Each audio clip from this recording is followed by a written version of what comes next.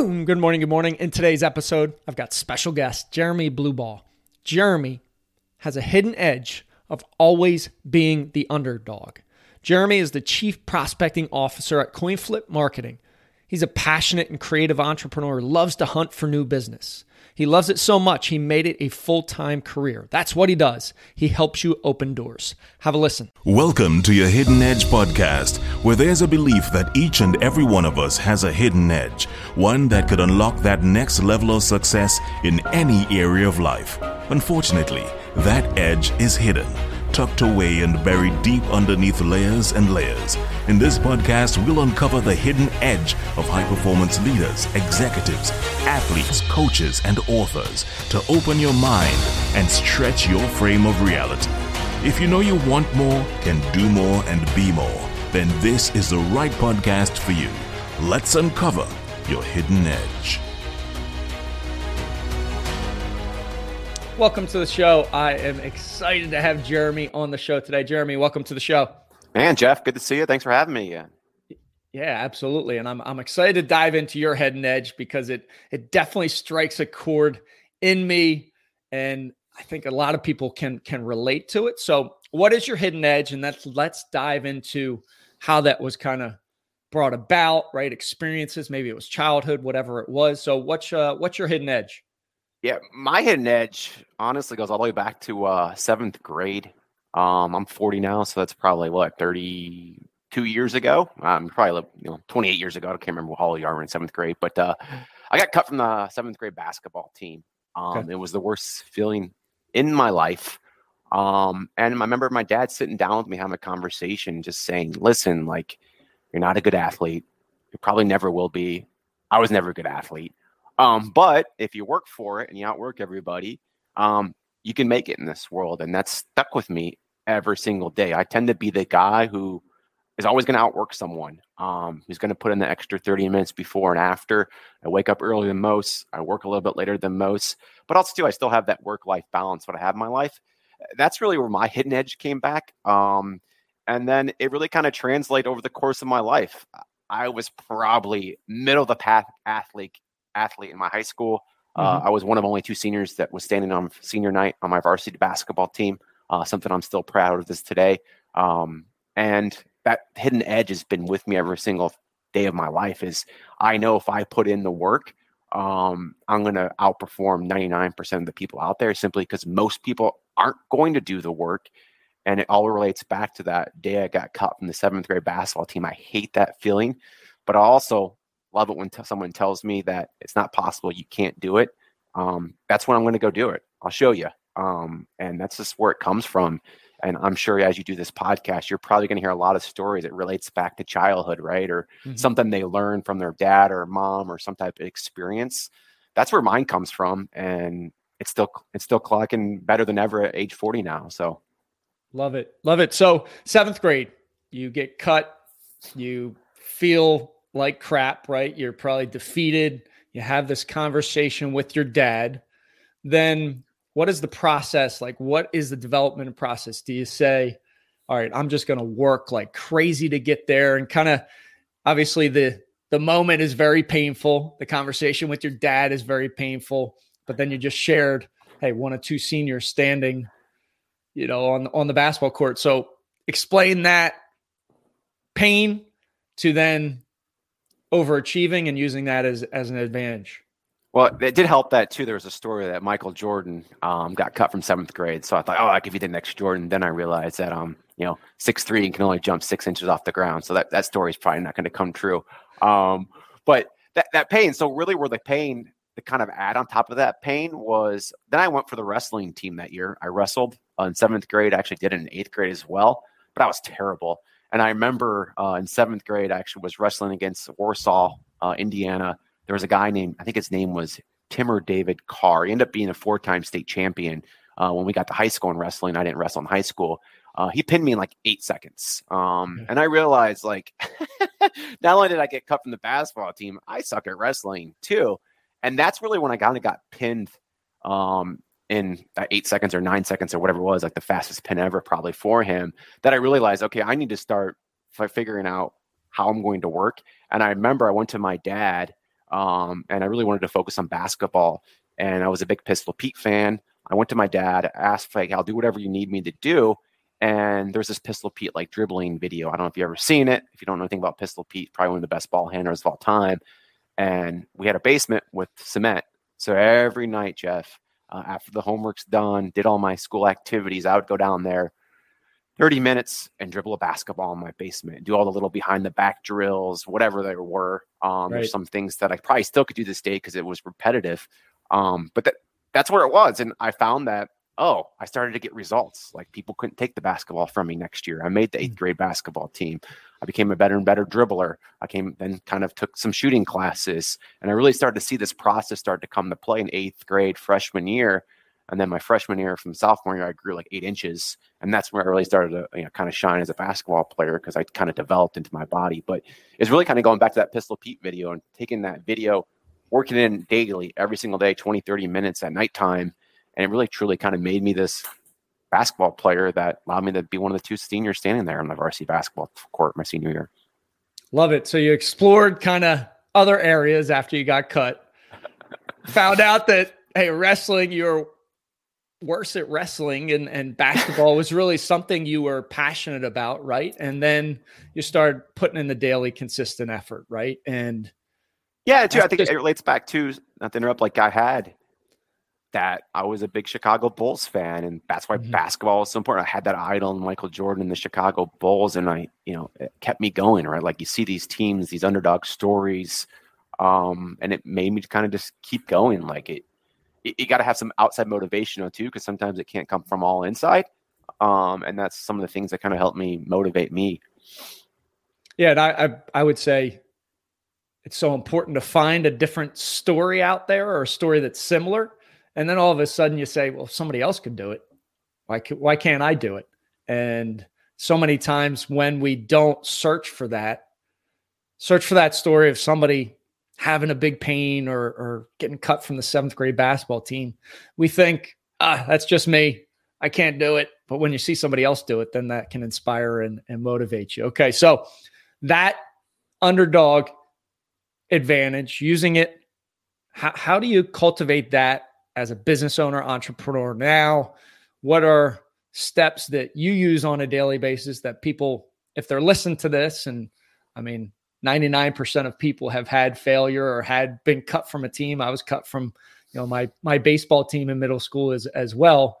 What are some ways that they can turn that pain into really fuel that can motivate and inspire them? Yeah, I found what's helped me in my business world relating back to all this stuff is having kind of a daily consistent routine. I like to call them pillars, that things that that you do better than anybody else, that if you do those, you're going to continue to have more and more success. So one of the things that we do once a week, or I should say every day, I spend an hour working on my business versus working in my business. It's usually from 8 to 9 every single day. I'll adjust it if I have to adjust it because of my calendar. But that hour of 60 minutes of focus on ways that we do better than anybody else, which is personalization, doing outreach, helping people open doors with coin flip marketing. We're really kind of, how can we revamp that? How can we revamp the client experience? But also too, what are the daily little things throughout the day that can keep you motivated? So I have a daily morning routine. I have kind of a mid-afternoon routine. There's things that I do over the course of the day that I know that with hard work are going to get me the results. And it's just scheduling them out. I think that's probably one of the biggest consistent keys that people can learn is have a calendar, put it in your calendar, put reminders, and make sure you do it. And that's the problem. Most people probably just don't do the work. And I found if you schedule it, it's on your calendar, it's going to get you results, and you just do it, the results come.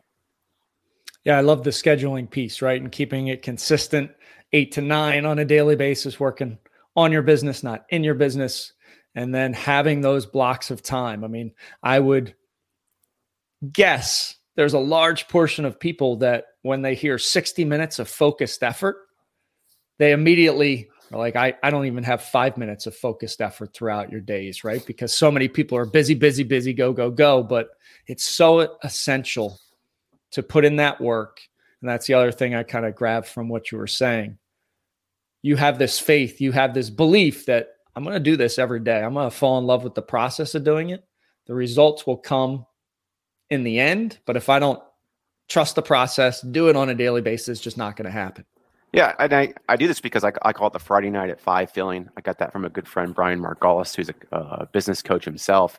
You know, if you know you do from Monday, whenever you start your week on a Monday morning to Friday night at 5, you do the things that you know over time that will get you the results. You get that Friday night at 5 feeling that, hey, it might have been the crappiest week of all time. Clients cancel on you, had a client leave, you got sick, whatever it is. But if you know you do the things at Friday night at 5, the results are going to come. And sometimes it's a 90-day lag indicator. It could be 180 days in your life. It doesn't matter what it is, but if you do them, but you feel good at Friday night at 5, the results will come. And that's all what I'm looking for when we do this process is, I had the worst week of my life, but I did the things I know they're going to drive results. And it's funny, the results eventually come. It just might not come when you want them to, right? Yeah, that's the biggest issue with people being consistent, right? They don't know when the results are going to come. It could be next week, it could be next year or 5 years down the road. But if you stick with it, you're consistent, eventually you will get there. So let's say in business, you have somebody telling you no. Do you immediately go back to that 7th grade mentality and be like, all right, I'm just going to work. I'm going to outwork whoever it might be, my competition? Maybe it's yourself, right, on a daily basis. Do you ever use that in your mindset, the self-talk that you throw out there? Yeah, I mean, I definitely self-talk. I would say what's helped me kind of be more my motivator now is I'm a family man as well. I have 4 kids, 2, 4, 6, and 8. That's one of the big drivers. You know, I'm building something for them as well. I want to leave a lasting legacy for my kids. But I can't remember said, obviously, you know, I listen to a lot of podcasts, listen to a lot of motivationals and speakers. And there was someone who said like, hey, your kids are watching you. Even if they're 8, they're watching you, they're seeing you put in the work, and eventually that's going to relate to them. So too, I'm trying to set a good example as they see me being consistent, working, getting results, having the drive that most people don't have. So I would say too, that having that motivation now, that's obviously there's inner motivation that I use. You know, sometimes I put on my phone when I'm feeling bad, kind of like a reminder, like, oh, freaking do this. I use a different F word. We won't say that here on the podcast. And it just gets your mind that reminder just gets you pumped up, and it gets the inner drive. And it goes back to that 7th grade moment, or when I kind of made the basketball team again the following year, like that. Oh yeah. Okay. It's coming. Right. But there's a lot of different things that give me that inner drive, but there's also the outside with the family to leave a lasting legacy for them. Yeah, I think that's so incredibly powerful. Leading by example, leading from the front, knowing that they're watching all the time. Obviously, Jeremy and I go a couple of years back now, and he knows I've got 2 sons as well, and yours are a little bit behind mine. It'll be amazing. You'll see. All of a sudden, you'll do something that you've taught them not to do, or say something, and they bring it up to you, and you're like, "Son of a gun! You were listening. You're right. I need to do that." That's already happening, Jeff. There you go. 6 and 8, even my 4-year-old. So, well, then you're doing a great job leading from the front as a dad, and I laugh when they're not all good examples sometimes. So that's so important, though. So as you know, parents, mom, dads listening, watching, your kids are watching every single thing you do, and they are absorbing it. They're processing it mentally, subconsciously, and they are going to pattern their life after what they see you doing. And I feel like so many times, and I love the message of, like, as a parent, if you don't fix something you're going through, more likely than not, your kids are going to repeat that same thing, and they're going to have to deal with it. So it might be incredibly painful for you to go through a process of self-development or working on yourself. But if not, your kids are going to deal with that same pain moving forward. So incredibly, incredibly powerful. So let's get into your company, CoinFlip Marketing. You help companies open doors. I know personalization is key. Share a little bit about your business, and then how you take that underdog advantage, that underdog mentality into your business, and then help your clients. Yeah. So I'll kind of start with where we came from, because I think it's important. So I went from an inside sales rep to outside sales rep in a company back in 2008, 2009. But a boss that said they would never hire someone from the desk to go do the outside sales desk. There's me and another good buddy named Ron. We said, that's not an acceptable answer. So this kind of the underdog story. We went to him and said, what do you need from us? Because we don't like that answer. We're not taking it because we think we can do the job. And if we put together a game plan in 18 months, would you give us a chance? And so we did this called the Thursday morning training. It started at 6:30 in the morning when most people get in the office at 8. And we asked someone from the leadership team to show up there on a Thursday morning, and they would all show up. They would take rotations. And we'd lock the door at 6:30, Jeff. Nice. If you got there at 6:31, you're out for that day, and it looked bad. So you had to get there at 6:15 just to make sure you got in the room at 6:30.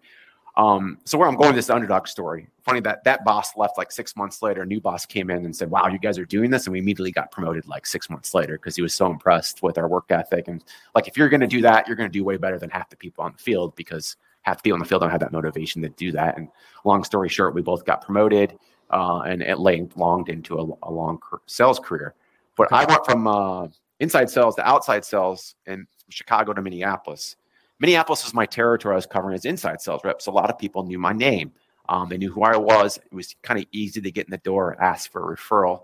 Long story short, my wife and I could not live in Minnesota. Way too cold. Didn't like it. I think we had 42 straight days of cold weather, below zero weather. The year we left, where it was 42 straight days, it didn't get above zero. Not my cup of tea. So we took a job, go work for another company in St. Louis, where I had some family and some friends. I didn't know anybody. No one knew who I was. Mm-hmm. And I read the book called Giftology by John Rule. And it's all about using gifts to kind of build strategic relationships and open more doors. The problem with that book, Jeff, is he spent a lot of money on very high-end gifts.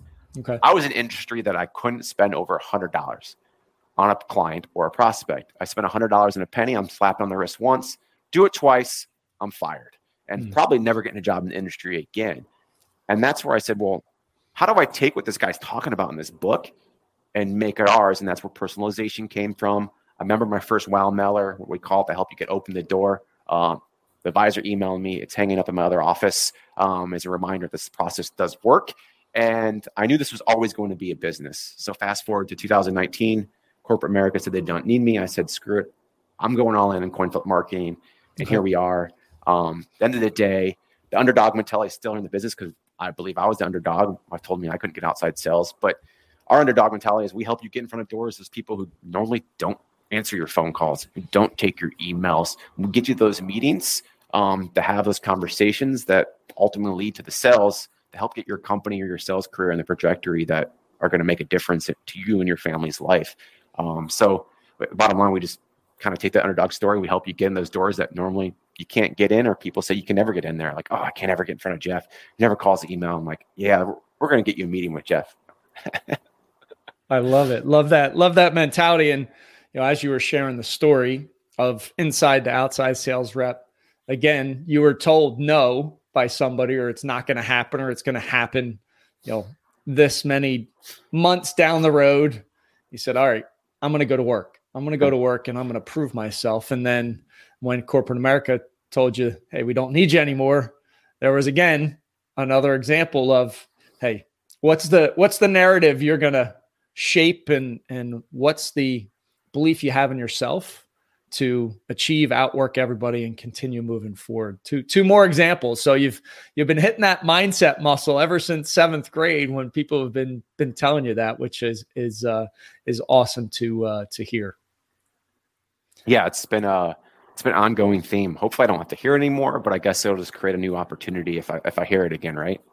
Yeah. And that's, think about how powerful that is, what Jeremy just said. He said it's an opportunity. And so many times we see it as a loss or a failure. And when we frame it up that way, it feels heavy, right? It can wear us down. It can weigh us down, where I love the language you used there. It's another opportunity, right? Another opportunity to get better. Yeah. And here's a real life story over the last 3 months of my business. We're 2.5 years into my, this is a full-time business, and we're on pace to grow up 250% this year. But interest rates are up. The banks are tightening. I needed a line of credit. I probably got told no 20 times in the last 90 days. Finally got someone to say yes, gave me a way better rate than I ever thought. But I simply just said, screw it. I take that back. I got a few offers, but it was predatory lending, like 40% interest rates. And I was like, dude, like people sign up for this stuff? Like, I come from the banking industry. Like, this is wrong. You shouldn't be doing this. But I didn't take the answer. And it was just, I kept on going. I'm like, I'm going to get it. I just got to keep on asking people. When I do an introductory call with someone, like, hey, Jeff, do you know anybody like who does this? And they're like, oh, let me introduce you to someone. And finally, I got it. So it's just, sometimes it's that internal mentality, like, hey, that's not an acceptable answer. I'm going to go get the answer I'm looking for because this isn't right. Yeah. And typically when you have that internal strength, that internal mentality of, hey, I'm going to get the answer I want. And come hell or high water, I'm not stopping until I get that answer. I mean, imagine how powerful that is, right? And then you can, even the offers you got at 40%, you're like, yeah, no thanks. I'm finding this. It's going to happen. I know it's out there. I just got to figure out, the conversation or connection I can make to make it happen. Yeah. And it's also too, it's being curious, because the place I ended up finding it would never been in a million years. I'm like, it was actually from an email offer. I'm like, whatever, this isn't real. I'll call them though and find out, and it was real. So it's funny how things work. Yeah, that's pretty wild. So where can people find you? Where can they find your business? Yeah, so very active on LinkedIn. If you just type in Jeremy Bluebaugh, CoinFlip Marketing, my LinkedIn profile, we post daily on how to wow clients, how to open doors, and then to coinflipmarketing.com.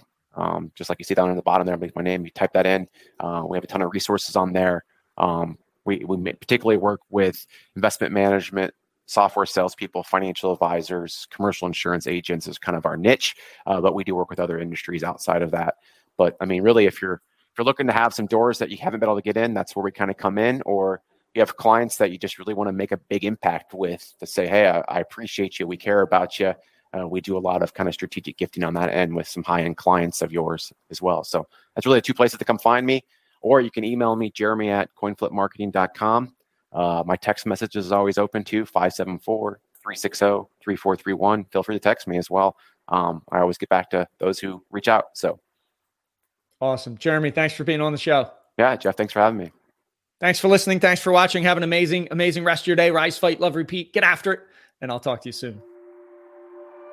Thank you for listening to your Hidden Edge podcast. You are now part of the movement, part of a tribe who's on a mission to uncover their hidden edge. We're stronger together, so please share this. Show up with one person in your network that you want to help. Together, we can empower others, and connected, we can make a dent in the universe.